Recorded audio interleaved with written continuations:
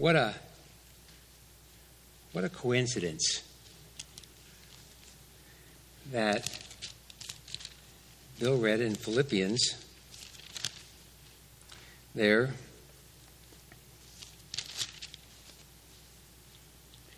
In chapter 4, the last verse there, verse 9. These things you have learned and received and heard and seen in me, practice these things. How many of us could say that? Like, live the way I'm living. And the God of peace will be with you. Paul not only practiced that, but he lived that very thing. And as Bill read that tonight, I got thinking about tonight's sermon and what we're going to talk about. And, you could go back to Acts chapter 9 where the Lord called Paul and he was blinded. And Ananias, I think, was sent to pray and touch his eyes. And he said, I don't want to go there because have you heard about this guy? And God said, I will show him how much he must suffer for my name's sake. And then if we would go to chapter, I think it's 12 of 2 Corinthians, Paul not only suffered many things, he talks about the things that he suffered, but he also had a thorn in the flesh that he asked the Lord 3 times to take from him. And God said no. And he said, Paul, listen, you've been much privileged in your apostleship, in the revelation that I've given you, and the way I've used you. Let's leave the thorn in the flesh, because I know the nature of man, and you could be puffed up. You could be proud. And he said, let's leave that. And Paul, you know what Paul said? Paul said, practice these things. Just accept what the Lord gives you. And be glad for it. No wonder Paul could say, follow my example. And speaking of that, what we read in Philippians there, what Pastor read in Philippians there, I just, as we read that, I was thinking of tonight and what Paul has gone through and what we're going to see tonight. And I think Bill's exactly on the money there, because I think Paul many times thought on these things in the midst of the pain and the beatings and the shipwrecks and the slanderings and just the heartache. Not only the heartache that he went through, but I think the heartache for the people that he gave the gospel to and seemingly received that, like the Corinthians, and then they were down the wrong road. I think his heart ached for them. And I think he was reminded, or he lived here, maybe even when he was in the Philippian jail, he was thinking on what was pure and what was good and what was right and what God was doing through him. And all of this stuff that he was going through, all of this suffering that he went through was minuscule in the light of the gospel that he preached, and in the light of the hope of glory and eternity with Jesus.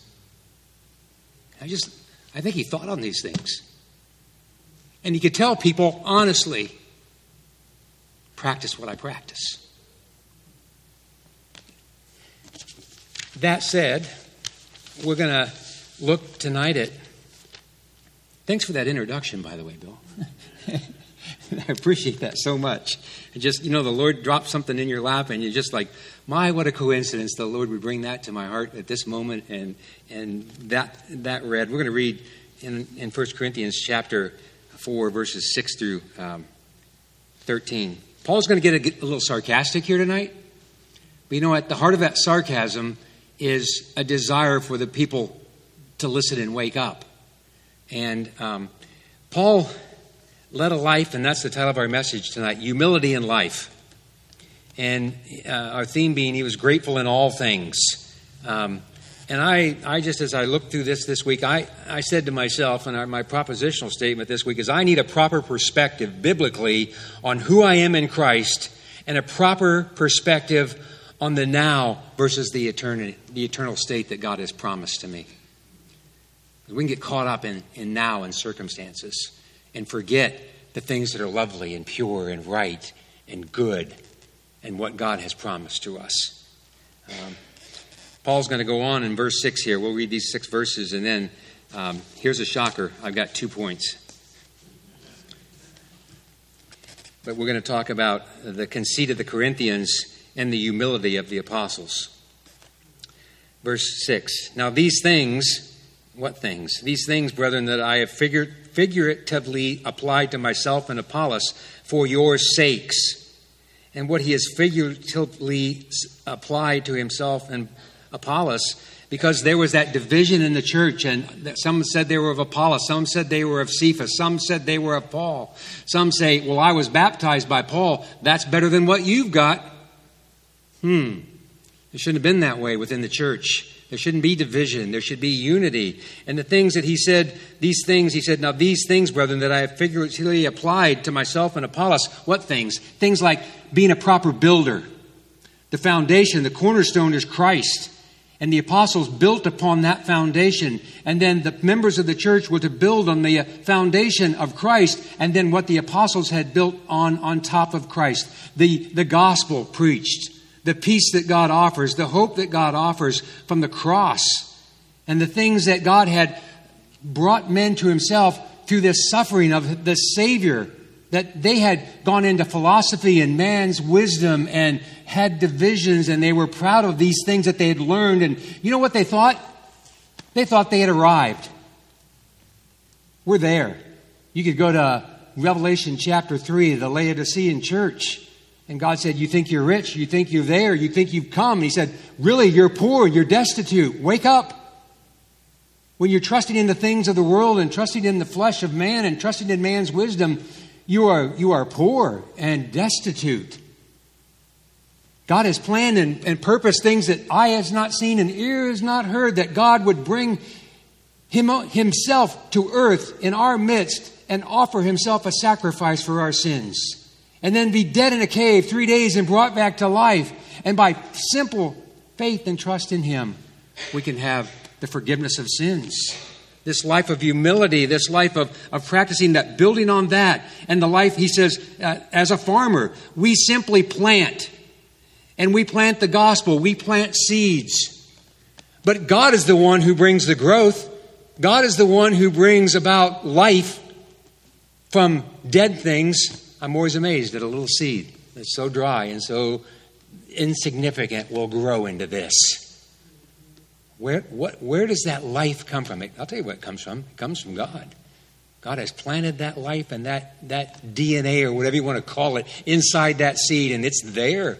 And it has to die to come to life, like a farmer or like a servant. That we talked about that last week, an under-rower.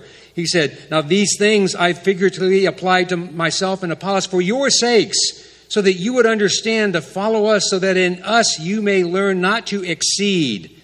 And that word exceed simply means so that you would not be puffed up.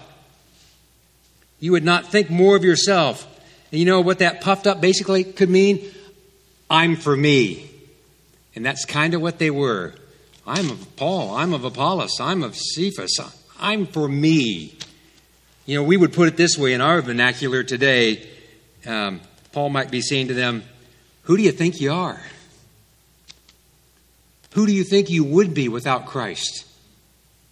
Where do you think you would be without Christ? I don't want you to be puffed up.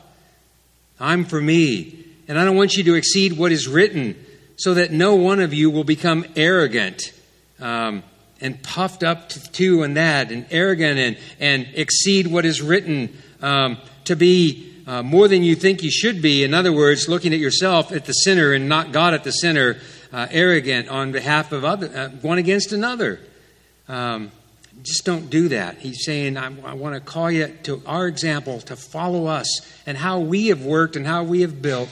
Don't be self-absorbed. Don't be looking to self and I'm for me. Don't be blinded by pride. And pride will blind you. And it's so easy to go there. I think that's one of the reasons that Paul had that thorn in his flesh still. Because human nature can say, wow, I am so much more than the rest of them. And Paul had that thorn in the flesh to keep him humble. In fact, you can look through all of the Old Testament. I was looking at some of these this week. Abraham in Genesis 18, when he prayed for Sodom and Gomorrah. You know what he said in verse 27? He said, Lord, I want to talk to you, but I know what am I but dust and ashes? He said, what am I but dust and ashes? A humble spirit. We could go to Jacob in Genesis 32:10, and he was coming back. He was about to face his brother Esau, and he said to the Lord, he didn't say, Lord, you know what? You promised me back then I deserve this. You know what he said? I don't deserve your loving kindness. But please give it to me. I don't deserve it. A humble spirit. Moses in Exodus 3, chapter 11, when he was told to go to the sons of Israel, you know what he said? Who am I that I should go? Who am I? I know he had some problems saying I'm not a good speaker and all that, but he did say initially, who am I that I should go? Gideon in Judges chapter 6, verse 15, when he was called to lead the army of 300. He didn't know it at that time, but he said, I am the least of my family and the smallest of the tribe. Who am I that I should go and that you would use me? You know, he didn't say to God, well, it's about time you woke up and called a warrior. He wasn't a warrior. He was in a pit hiding from the Midianites, threshing some grain to have something to eat. John the Baptist in Matthew chapter 3, verse 14. Jesus came to be baptized. He says, I shouldn't be baptizing you. You should be baptizing me.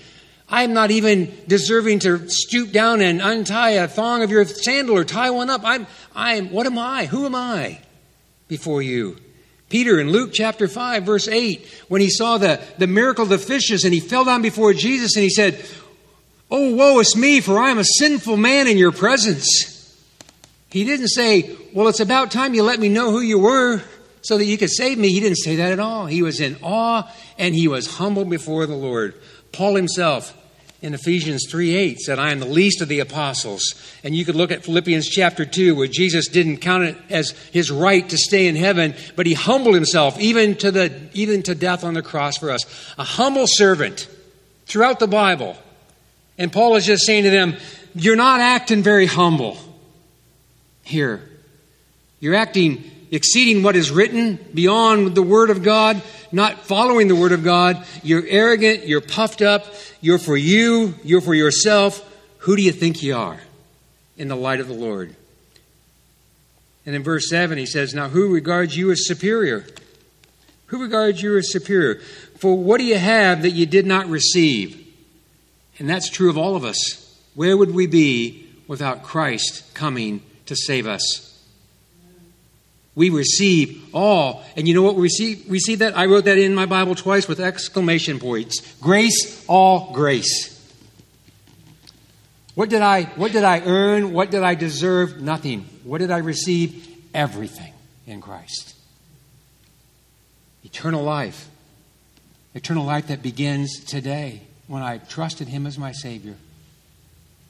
And it begins and it grows, or it should grow, and that grace and knowledge and that wonder of Him. He says, what do you have that you didn't receive? And if you did receive it, why do you boast as if you have not received it? Pride in self and blindness. Why do you boast as if you hadn't received it? All is of grace and all is from God. So don't be warring against one another within the church. Don't be fighting against one another. Be in unity, in love for one another, and caring for one another. Paul could say, despite my sufferings, despite the things that I've gone through, I care and love you, and I want to see you grow in the right direction, in closeness with God, not the opposite direction, in pride and selfishness, which is the wrong direction. That's a direction that leads away from God, and those things aren't from God.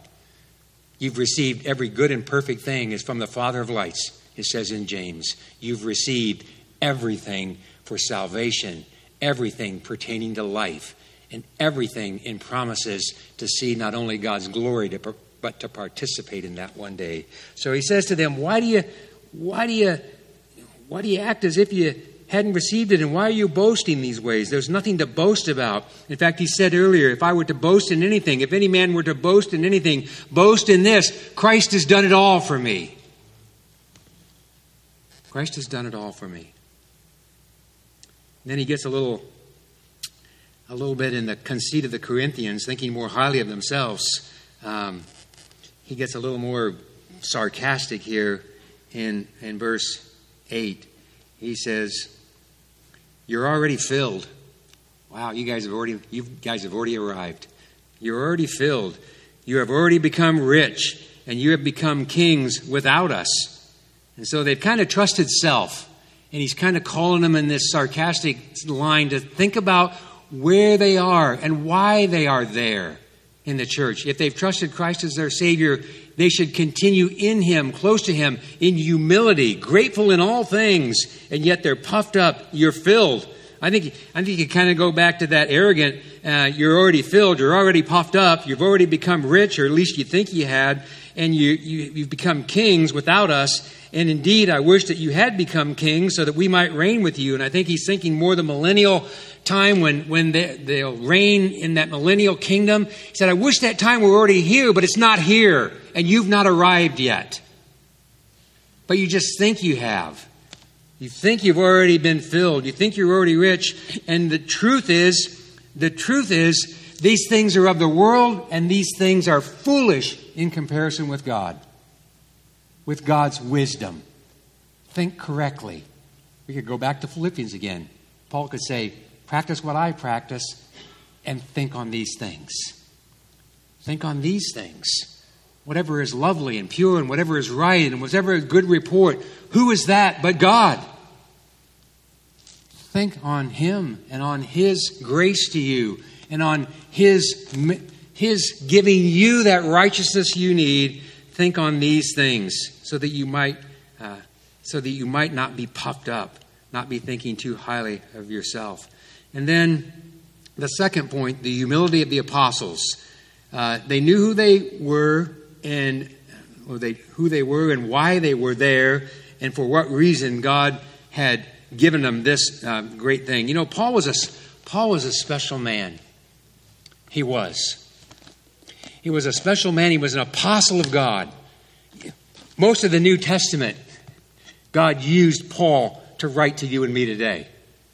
He was a special man, but he wasn't a puffed up man. He was a humble man. He was a man of humility. And Paul's driving force for his whole life, and I think it applies to you and I today, the driving force in his life was the gospel and the cross of Christ plus nothing. And he preached that unashamedly. And he lived it zealously, despite what would happen to him. And there are a lot of things that happened to him. We'll talk about that in a second. In fact, this humility of the apostles or of Paul, of what all he went through and what, and I don't want to puff up Paul too much because I really believe this with all my heart, that it's in God's word that Paul said, when I am weak, I am strong. You know why he said that? Because where I can't make it, God makes me make it. And the power of the Holy Spirit works in my life when I'm ready to give up. Maybe he had those thoughts sometimes. He was human, by the way. And he suffered much. He was in prison, he was beaten, he was shipwrecked. But his driving force in his life was that there was no other hope but the gospel. There was no other hope for eternal life but through Jesus Christ. And he was not only willing to suffer for those things, he was willing to die for those things. And he says here in verse 9, he says, For I think, God has exhibited or put us apostles on exhibit, has exhibited us apostles last of all. You'd think they'd be first of all, wouldn't you? Last of all. Why would that be? As men condemned to death. And they kind of were. I mean, if their Lord and Savior, if Jesus Christ suffered persecution and suffered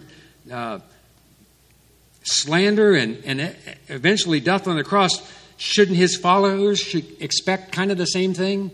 In fact, I think Jesus said that. Don't be surprised when they persecute you. They persecuted me. And they slandered me.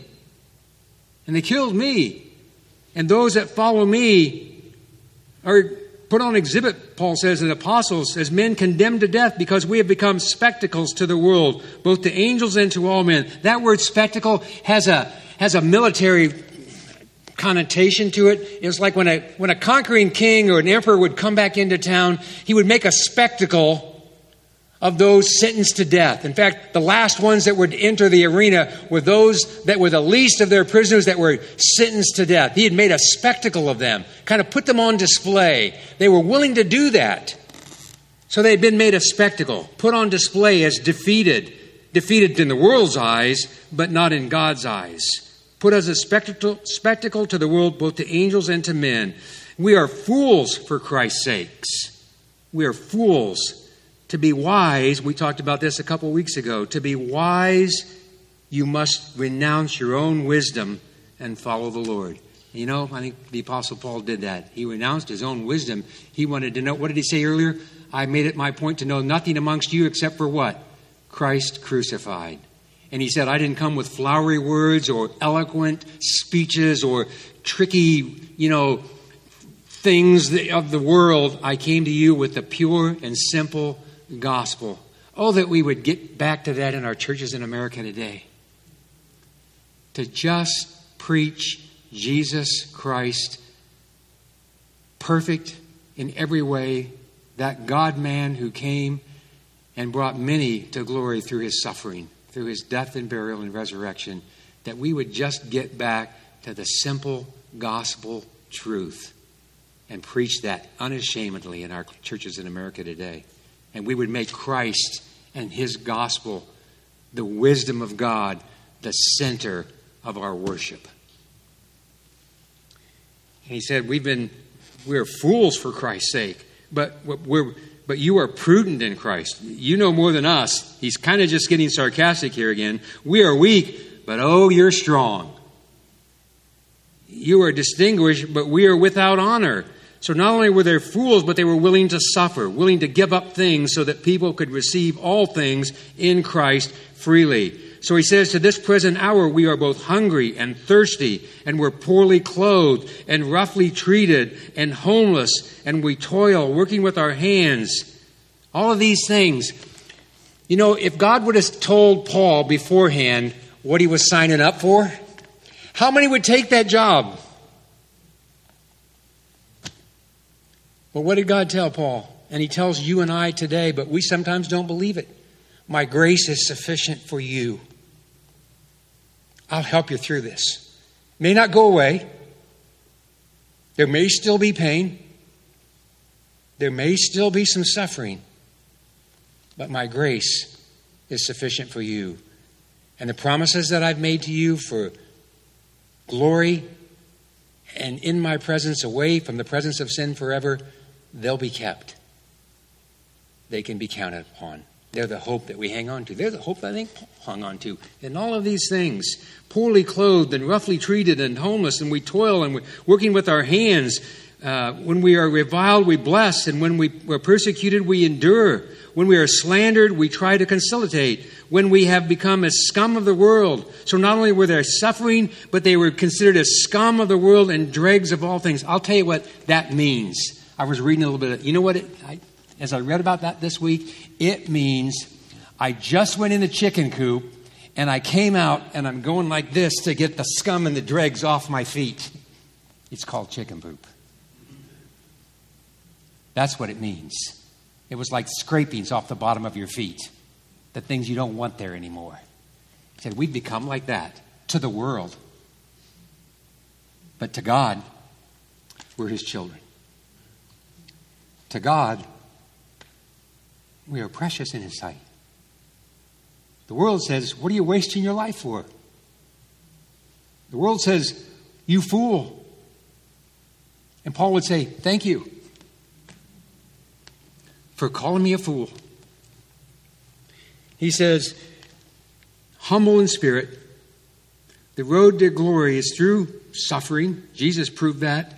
Eternal weight of glory far outweighs the sufferings of this life. In the world's opinion, we don't matter. But to God, who uses us to call others to himself, we matter in eternal things. And it matters to God. Now, I know you might be thinking, what does this have to do with you and I today? Paul's example, this was for them and there, not for us and now. A couple of things just as we close. I think if we were more like Paul, we tend to think, I agree with Paul. I agree with Paul. But in the truth, we live a little more like the Corinthians. If we want to be honest with ourselves. It's not wrong to have things. It's not wrong to have a home and all of those things. We don't need to be homeless, and we don't need to be the dregs and the scum of the earth, particularly. It's our motive and our attitude of what we think of those things. Do we hang on to those tightly? I think if we stand against the world's wisdom, we would identify a little more today with Paul. If we just take a stand against the world's wisdom about marriage, about the sanctity of little lives, about sexual orientation, if we take a stand against the world's wisdom about those things, I think we'd stand a little closer to know that the Apostle Paul's sufferings could be our sufferings today. And they may end up being that way soon. Anyway. And secondly, I think if we kind of stand against the status quo and take a stand on justice. What's right in God's eyes isn't right in the world's eyes. But the world's not right. And its system isn't right. If we take a stand on what's true justice and preach that God is the judge of all, and God will make all things right, and we warn folks. And you know how we warn folks? We stay true to the gospel. That's the only thing that's going to save people. We see all the time. I saw it this week on TV. Stop hate, promote love. They don't know what either one is. We need to stop hate, but you know what it stops? It stops in individual hearts when they receive Jesus Christ as their Savior. And then we receive, as it says in Romans chapter 5, we receive the love of God poured into our hearts.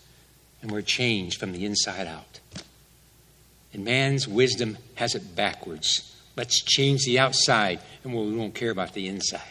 Let's just make it a better world and world peace and stop hate and promote love. We need to take a stand against the world's wisdom and the status quo.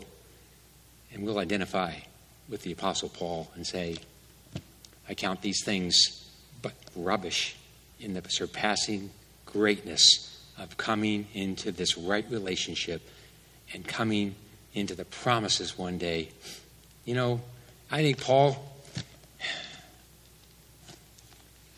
think Paul loved people so much that he didn't want to go. And he loved Jesus so much he couldn't wait to leave.